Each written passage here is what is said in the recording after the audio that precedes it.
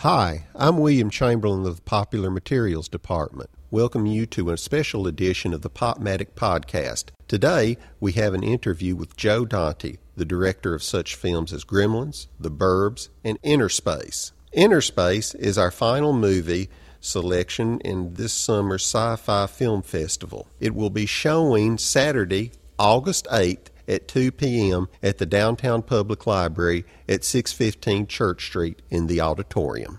Now to the interview. Video Watchdog used to run a series of reviews written by you called Joe Dante's Flea Pit Flashback. These reviews were written between 1969 and 1974. Could you talk about the original publication they were written for? Well, I wanted to be a filmmaker, but I didn't have the means to get out to Hollywood, so I took a job on a trade magazine in Philadelphia, which was a magazine for exhibitors. And basically, I would occasionally get to review movies that were going to come out, and I saw most everything that came out between 1969 and 1974, because it was just me and one other guy in New York reviewing these things. And I particularly liked trying to find movies that weren't reviewed elsewhere. There were a lot of pictures that fell through the cracks, a lot of exploitation pictures, a lot of foreign imports that just never seemed to get covered in the major magazines like Variety and The Hollywood Reporter. So I would seek out in the lowliest, scummy theaters new movies that nobody else had reviewed, and I would try to review them. And the magazine long since has got out of business, but when Tim started Video Watchdog, I mentioned that I had these, and he said, well, maybe we could do a book out of them or something. And then he contacted me out of the blue, and he just said, what if we made a series out of it for the magazine, and we'll just run as many of them as you can find. And so that's pretty much how they ended up getting back into circulation. Otherwise, they would have been completely forgotten. Do you have any memorable adventures being a film critic and going to the movies during that time? Well, my film adventures, which are many, are not really allied to being a critic. I just, all through college, Philadelphia, I used to go to the movies, and it was a real treat for me, because in Philadelphia in those days, there were still some old theaters standing, one of which was the Newsreel Theater, which was built to show newsreels during World War II. It was a 24-hour theater. And the scummier the theater and the cheaper the price, the more interesting the movies were. And they ran movies from the 30s through the 60s and 70s. But the only problem was that, aside from dodging drunks and perverts and various people that you really wouldn't want to associate with in order to see these pictures, it got to a point where you really couldn't go down to the bathroom no matter what was playing, because you might not come back. So you have to kind of hold it. So that meant no soft drinks. And whenever you would watch a picture like The Day the Earth Caught Fire, and then the management, for fun, would turn the heat up, you'd be sitting there sweltering, and you really could be dying for a drink, but you know you can't do it because you can't fill yourself up with liquid that you then have to expel down there in that scary place. And I remember a friend of mine was watching Knives of the Avenger, a Mario Bava picture, and the guy next to him got so excited by the Viking action that he picked up a knife and slashed the guy next to him. And I also remember something similar happening in another Mario Bava picture called What?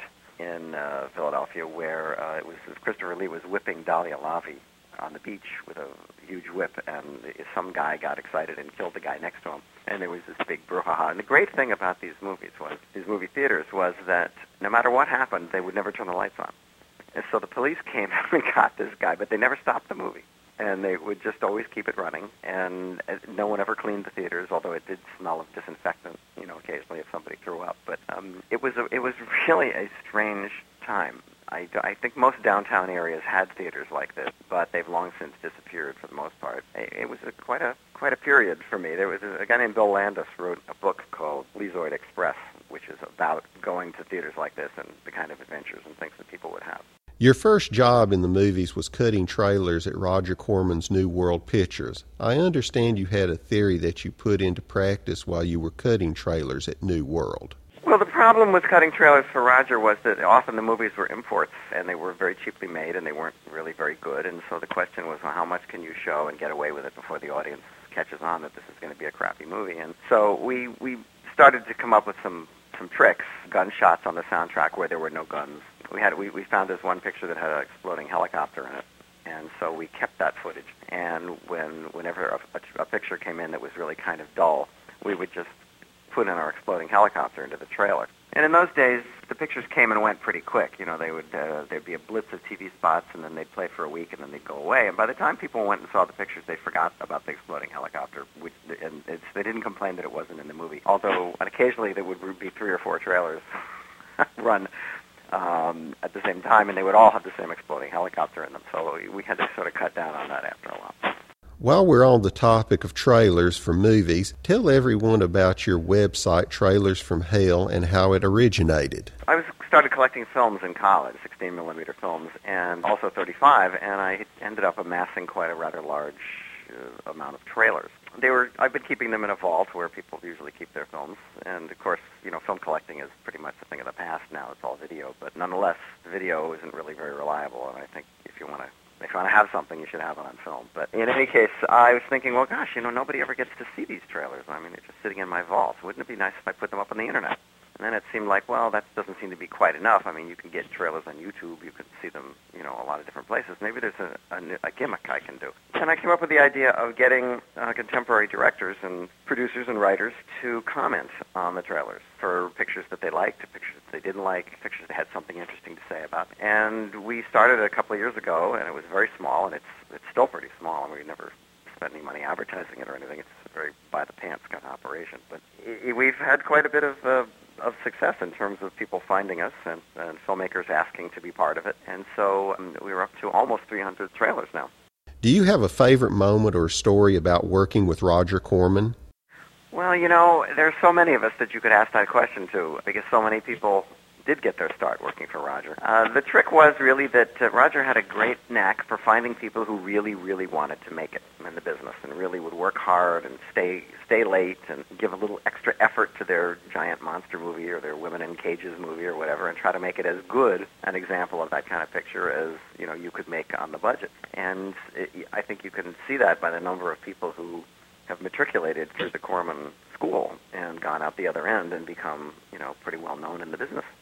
I was a little unusual in that most of the people who went through there were not fans of Roger's earlier work, and I was quite a big fan of Roger's earlier work, which I had started seeing when I was in grammar school. And so of all the people who came in, I was one of the few who could actually talk to him about his own pictures. That gave me a certain cachet there among everybody else. The trick really was that, that Roger was very parsimonious, and the way that he made his money was by spending as little as possible. And so when it came time for me to do my first picture, I was doing trailers at the time, and they didn't really want to let me go from doing the trailers, because then who would do them? So I shot the picture with a co-director, Alan Arkush, and we shot in the daytime and did the trailers at night.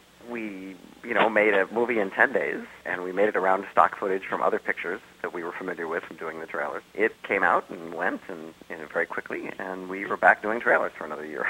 It was not an instantaneous rise. But Roger is unique, and there has been no one like him in the movie business ever, I don't think, and certainly no one who can point with pride to so many people who are now the backbone of the industry, who all wouldn't have gotten their break if it wasn't for him. You're also planning The Man with the Kaleidoscope Eyes, which is about Roger Corman making the trip. Can you tell us anything about it? Well, I have been indeed trying to get this off the ground for a number of years. Right now is a particularly bad time, but there's always been a resistance to it because it's a movie background. Producers don't really like to make pictures that are considered in-jokes. Although I feel that the script is funny enough to work even if you don't know who Roger is. It's been very difficult. We came close with some Japanese money, but the idea of putting a movie together, I didn't used to do that. I was a person who would go from film to film. They would call me up and say, do you want to do this? And they would submit things, and rarely would I have to take on the burden myself. But now in today's world, filmmakers are more responsible for putting things together themselves, and so I've been back to Europe several times, basically trying to put together money, and now I can see how Orson Welles spent his whole career just going and begging for money all over the place and not working.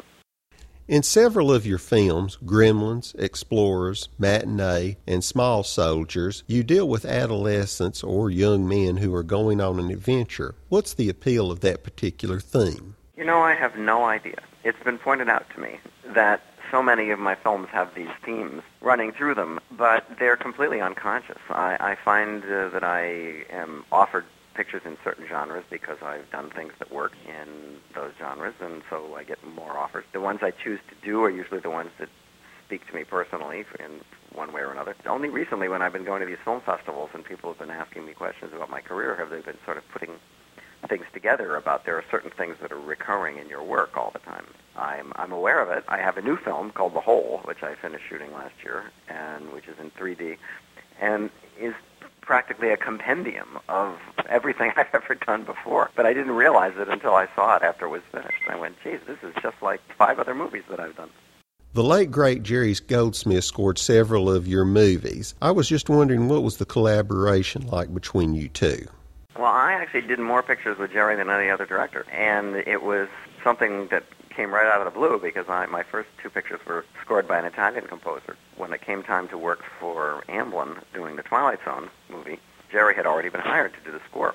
So that's how I sort of inherited him, and we hit it off very well, and I asked him to do Gremlin. And after that, it was just every feature that I did, I would offer to Jerry. And luckily, the majority of them I could afford him because Jerry was not, a nickel and dime guy. He was pretty expensive. And I did manage to make the majority of movies that I did and some TV shows with Jerry, who was, I think, a genius and one of the great composers. And I really miss him. I mean, my problem with this last feature that I did was it was the first one that I'd done without Jerry. And the idea of finding somebody to fill his shoes was very daunting indeed. On Explorers, the production designer was the legendary Robert Boyle, who worked with Hitchcock, among others. I'm curious, how did you come up with the inventive design of the kid's spaceship? And how did Robert Boyle get cast as Starkiller's girlfriend's father? Well, Bob, who is still with us and still feisty as ever, as I think he's either 100 or almost 100. In fact, just appeared at some tribute to him at the Academy recently. Bob was hired over a number of other very, very famous production designers who were extremely upset that they didn't get the job. But Bob's Hitchcock connections and the fact that he went all the way back to Universal and had done The Wolfman and was just a treasure trove of stories of old Hollywood was enough for me, plus the fact that, his work was brilliant. And he had a completely retro take on how to do a lot of the stuff in the movie, which would have been completely different than anybody younger probably would have done. And it was all very clever, and it all worked out great.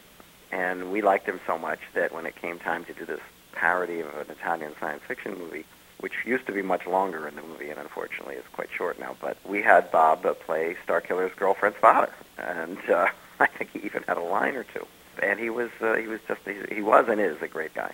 In 1983, you directed a segment of The Twilight Zone, the movie, called It's a Good Life, which is a rethinking of the original black and white Zone. The original episode had a totally bleak view, and your rethinking goes off in a totally different direction. Why did you decide to take it in that particular direction?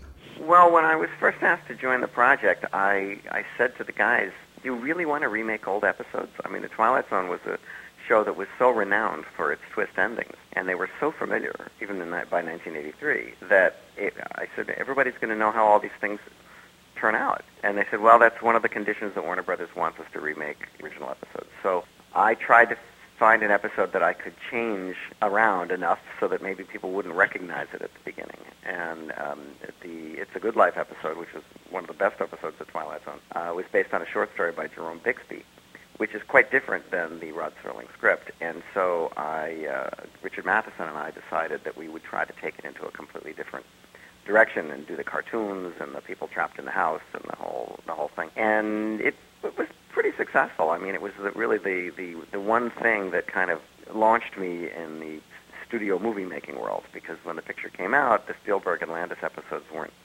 all that well reviewed, but George Miller's and mine were the two newcomers, got the better notices, and so we really, benefited from it. I'm a huge fan of Richard Matheson, who wrote the segment. How did you two get along? Oh, I still know Richard. Richard is a great guy. I was, of course, a huge Shrinking Man fan, and I had read all of his paperback anthologies of his short stories and his Poe pictures that he'd written, and so I was already excited to work with him, and I was excited that Robert Bloch, who I also was another author I admired, did the novelization of the Twilight Zone movie. So, I mean, for me, I was really moving in fast company for a guy who started out working for Roger. In 1989, you made The Burbs, which has a rabid cult following. What do you attribute that to? It's a mystery to me. I mean, it's only in recent years that I have come to appreciate how popular The Burbs is. Because when we made it, it was a small little movie for Imagine Pictures. It was their first picture, I think. We made it during a writer's strike, And so we shot it in sequence so we could ad-lib, and so there's a lot of improvs and ad-libs in it. And it did not take the world on fire when it came out, although it did okay because it's Tom Hanks, but it was roundly dismissed by the critics as a terrible film. It got really, really bad reviews. In fact, it got the worst reviews of almost anything I think I'd ever done. And so I figured, well, this is a movie that's going to be pretty ignominious. And then, I don't know if it's the power of the internet or the power of the VHS or what it is, but now there are websites devoted to this picture. There are people who quote the dialogue by heart. There are people who have Burbs parties, and they all get together and talk at the movie like Rocky Horror Picture Show. And where all this comes from, I really have no idea. I mean, unless it's the idea that people in a neighborhood all do think that there's somebody crazy living next door to them, and that they band together about it. I don't know. I mean, it's a pleasant mystery, but it's a mystery. There's a scene where Tom Hanks eats some sardines and gives a very memorable reaction. Was that directed or all Hanks? It was written in the script that he had to not want to eat the sardines, and his wife makes him. But all of that shtick that he did, I mean, that obviously was Tom. And one of the producers at the time called it comedy gold. What about Small Soldiers, a film that seems to be more relevant with each day? Yeah, Small Soldiers was a movie I was a little reluctant to do because it was so much like Gremlins. You know, the idea of being typed about, you know, little characters who kick your shins is it's sort of like, well, you'd like to think you'd gone beyond that. But there was a little message in it for kids, and it was basically a kids' movie. And so, I appreciated it. I had a lot of fights with the studio about it. I thought that they were going in the wrong direction for the second half of the movie, and I had a completely different idea of where it should go, but it was their movie and their money, so they got to do what they did. But it was particularly difficult because there was a deal with a hamburger company to, promote the movie, and they wanted a PG, and it was a PG-13, and so even though I had been told that they wanted an AG movie for teenagers, this new promotional partner decided that they wanted the movie to be for kids. So we had to go back and cut a lot of stuff out of it, which I don't think helped it any. Is it true that after your episode of Homecoming in the Masters of Horror cable show, you were labeled a security risk and had trouble getting through security in airports? Could you elaborate?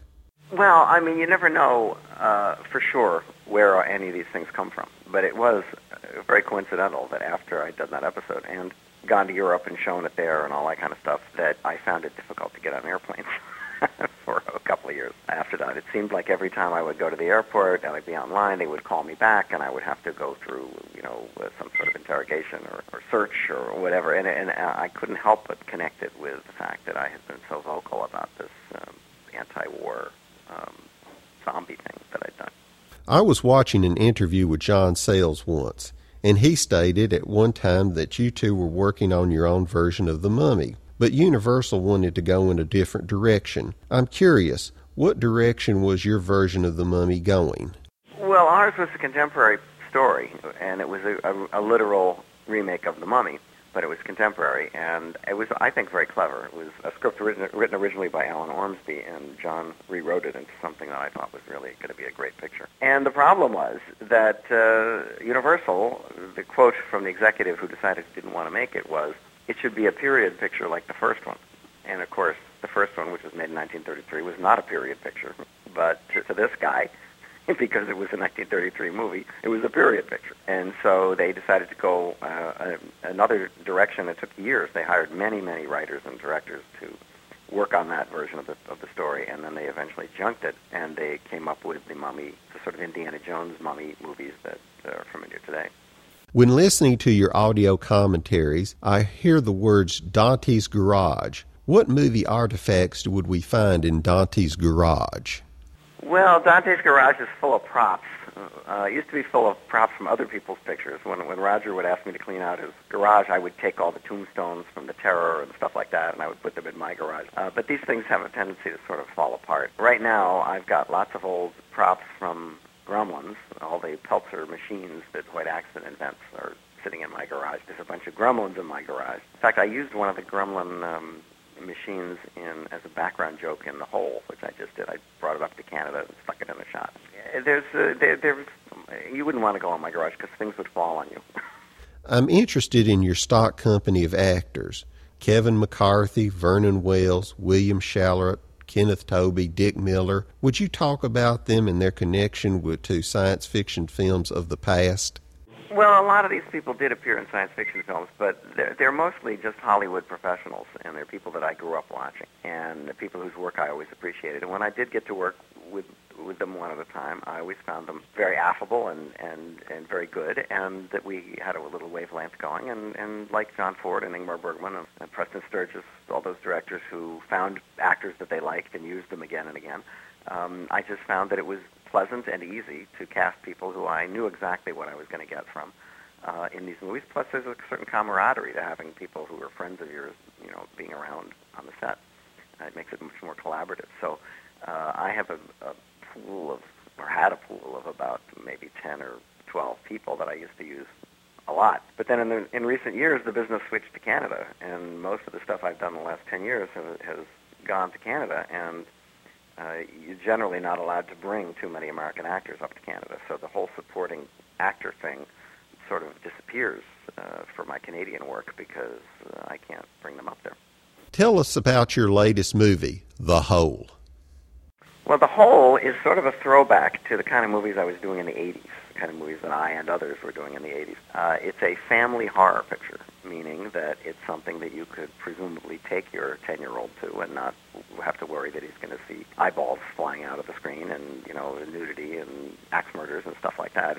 But it's still scary. It's a very small movie with a small cast, not very many locations, about a family that moves from New York to a small burg somewhere. And in their new house, the kids are kind of depressed because they really miss the city, but they do find in the basement this door with locks on it. And obviously somebody doesn't want them to get in to whatever's in there, so they open it up, and there's a hole that's going down into the basement that doesn't seem to have a bottom. And they start to wonder what could be down there. And, of course, the question of what's down there is obviously the crux of the movie. And it's in 3D, which is, I've always loved 3D movies, and a chance to make another one. I had done a previous one called The Haunted Lighthouse for Busch Gardens theme park film. And I think its virtue is that it's unexpected. It's not like the kind of 3D film that people expect. And so we're hoping that will be, coming out, I guess, at the beginning of next year.